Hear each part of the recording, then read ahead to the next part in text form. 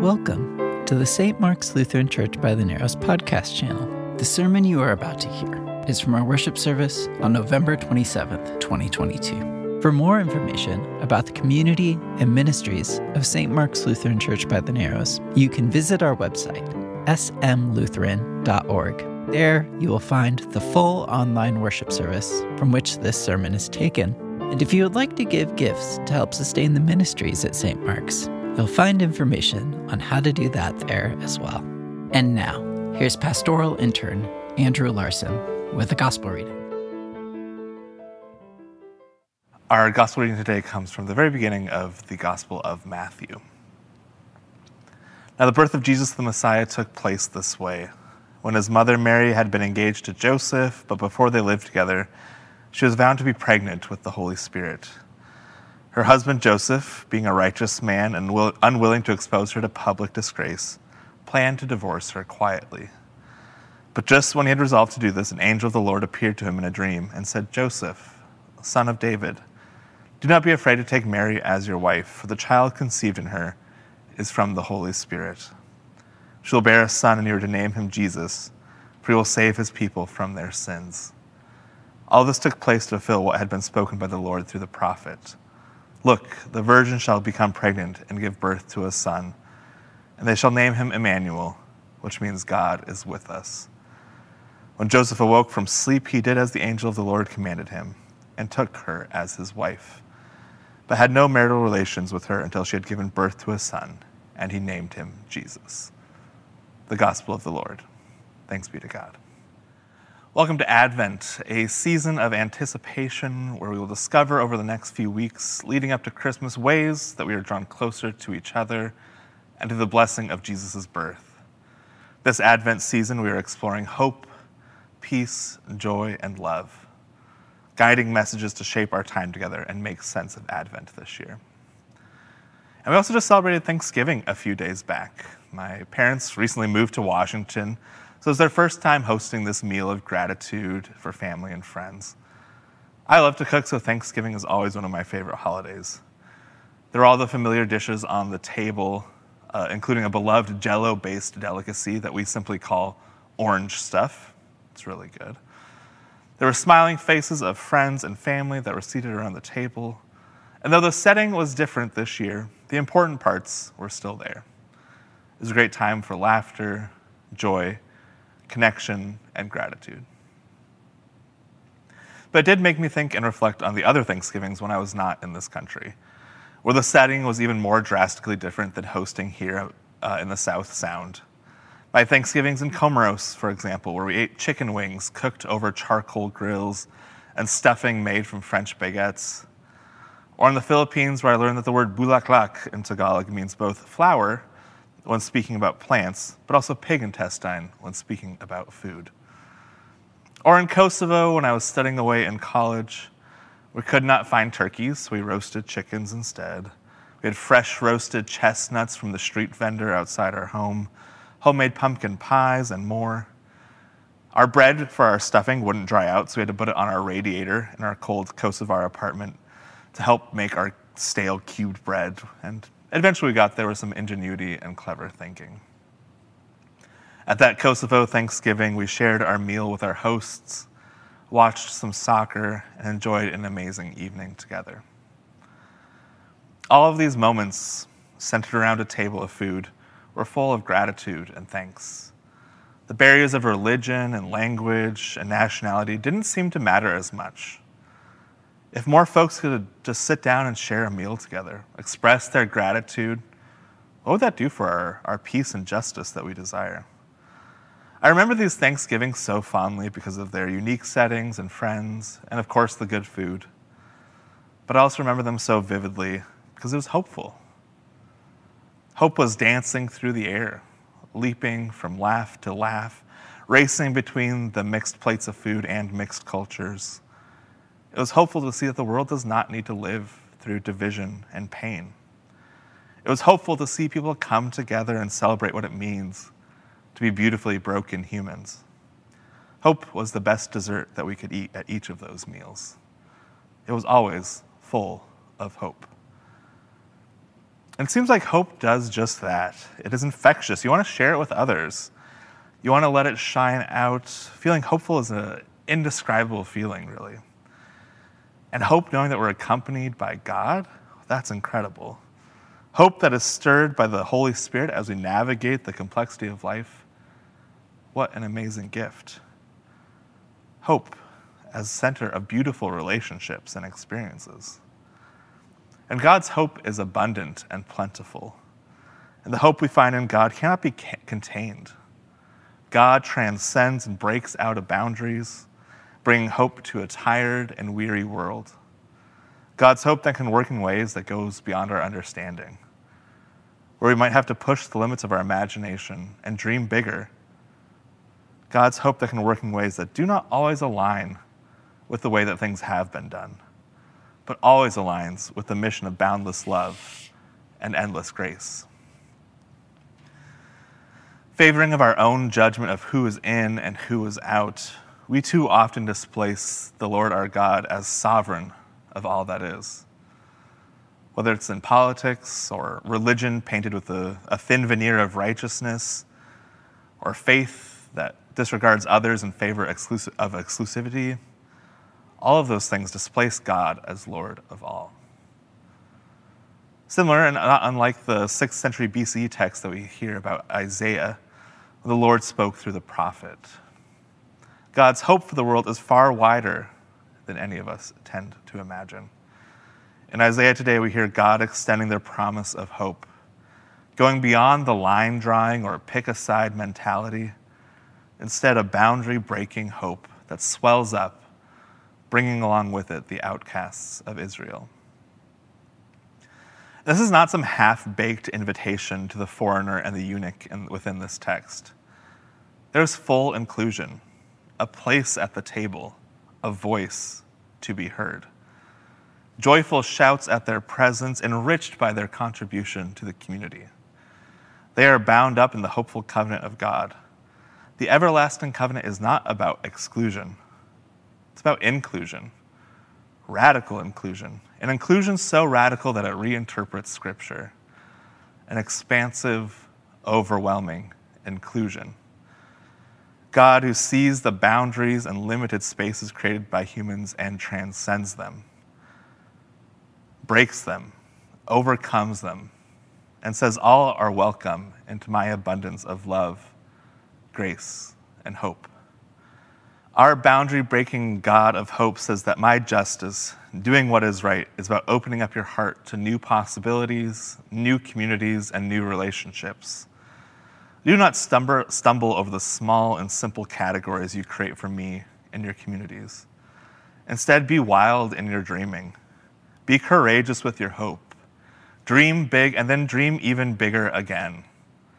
God is saying to us through these scriptures and this Advent Sunday, I can make what you say is impossible, possible. I am the God of hope, and nothing, absolutely nothing, can contain my love for you. Do we really think that we have fully discerned the full extent of God's steadfast love and faithfulness for us? No, the divine calls us in, and where any boundary that we might want to be construct around God's steadfast, sure love is shattered. Radical inclusion and transcendent love are important marks of our theology. This boundary-breaking extension of hope and love is that a gift from the divine that we actually can understand through queer theology. It is one of the aspects we gain from studying Scripture and our God through queer frameworks. One of the ways that we can know our Creator more creatively and wonderfully. So what exactly do I mean? This might be new to you. For example, a feminist theology might look at Scripture and pay attention to the voices of women. A feminist theology might understand God through what it means to be a mother, a sister, and a friend.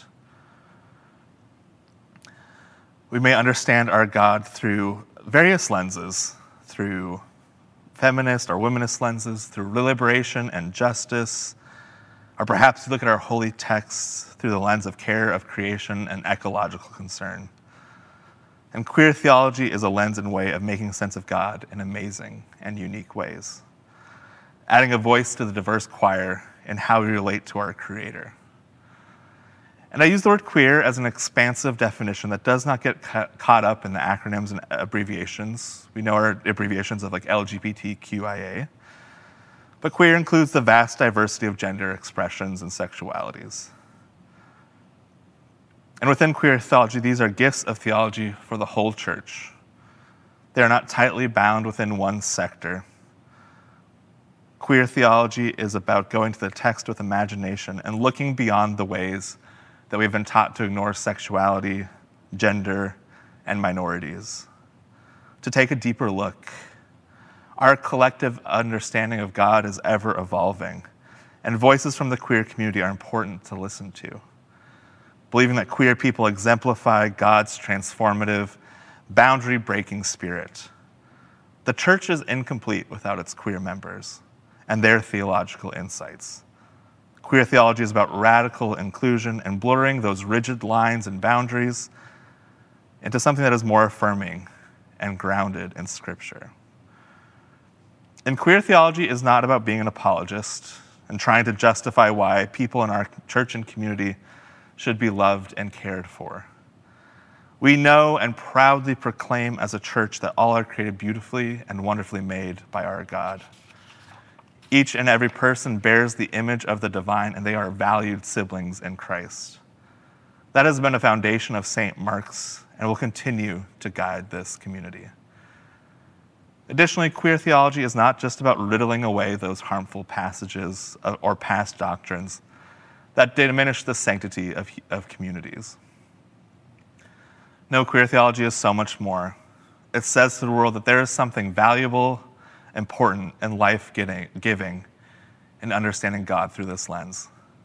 There are unique and specific ways that the mystery of the divine can unfold upon you if you're open to the joy of unbounded love.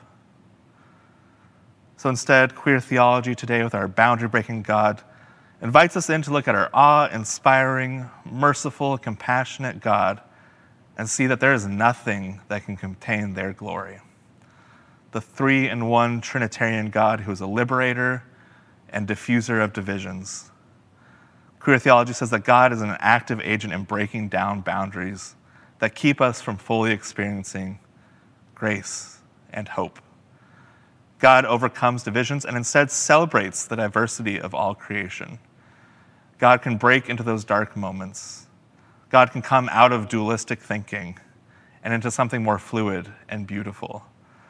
God's boundless hope is fluid and moving and can finding a home within our hearts and our souls. Our God can break through the walls that we put up time and time again. Boundless hope, the wild dreams and bold imagining help us in this process. It is the graying of boundaries that we so desperately cling to sometimes. Binary divisions that don't successfully and consistently capture all of the reality of our world. Our faith, our God, our relationships cannot put cleanly and neatly into categories or boxes. Binary thinking certainly does not capture the reality of God. And yet we continue to still create the boundaries that keep out the mission of God from becoming a lived reality.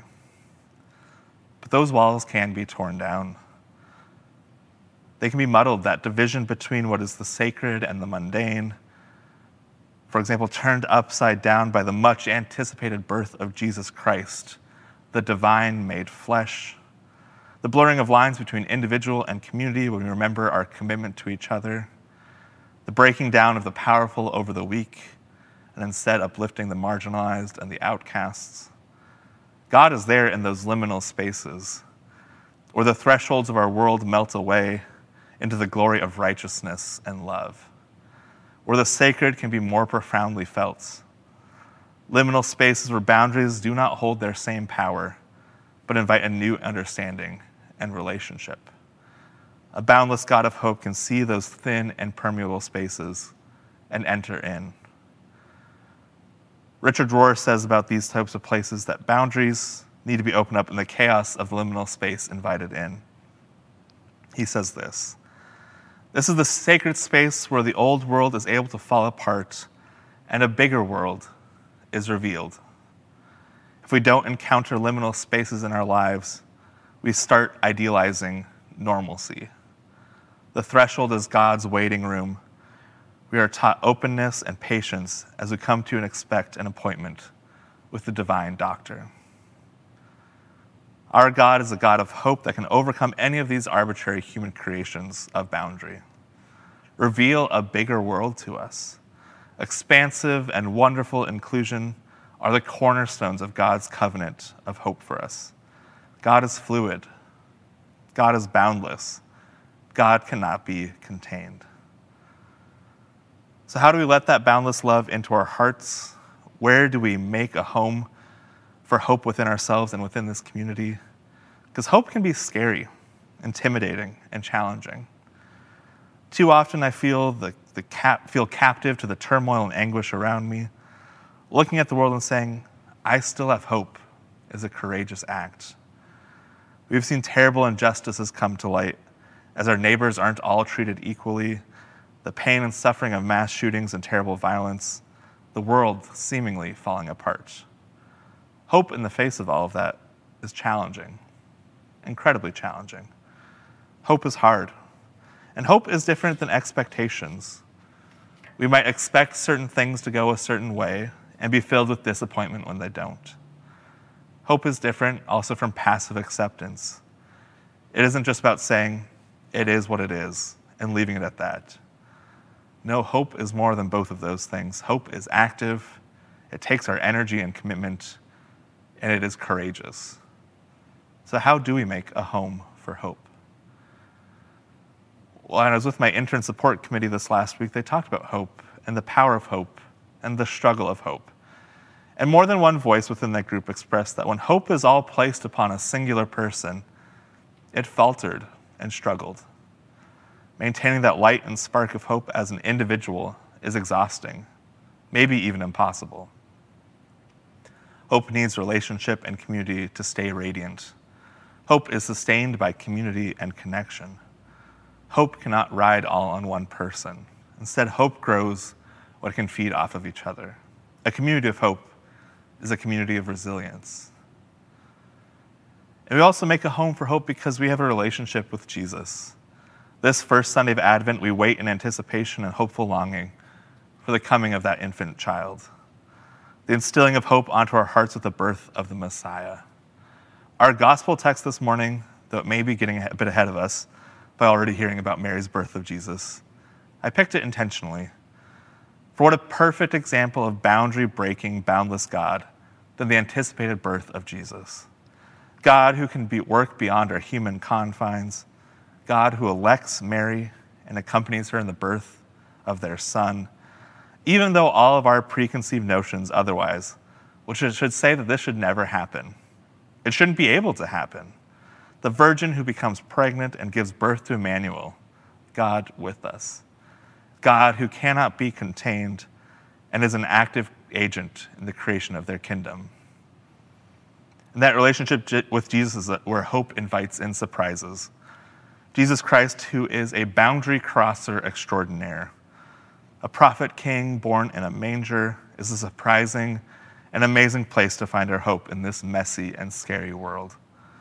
Thanks be to God for a creator who can work in such imaginative and awesome ways. Advent is a perfect time to remember that we are followers and siblings who find comfort and security in the non-binary divine human Jesus Christ, the divine and the human in one. Advent is a time for unchecked and flourishing hope. And I fully believe that there's already hope in this congregation. This community makes hope a reality and is capable of being the mission of justice and peace for our world. We yearn together for a community that feels the fullness of God's love to all people and to all of creation. This community is a place where nourishing and supportive presence and of the faithful is felt here. And yet with that, I still invite you to dream big and have wild ideas. Let your imagination soar and wild hopes take root into your heart. Do not push them away. Do not snuff out their light. Cast off your hesitancies and do not let fear confine you. God's mission may subvert your expectations. I know what this church is capable of when your dreams are big and hope is in abundance. Your invitation is to dream, Dream big, provide a hope for this community, and let your imagination run wild. Do not be limited. Do not grow too small in your expectations. Let it radiate out to the world. Our dreams moving forward can set into motion what comes next. Dreams of restructured sense of community, a recommitment to discipleship that focuses on justice and reconciliation. Our dreams keep the door open when the terrible and topsy-turvy world would rather slam the door shut. Bold and boundless God of hope keeps the possibility of new and right beginnings open to all of us. Our God can break through the walls we put up time and time again.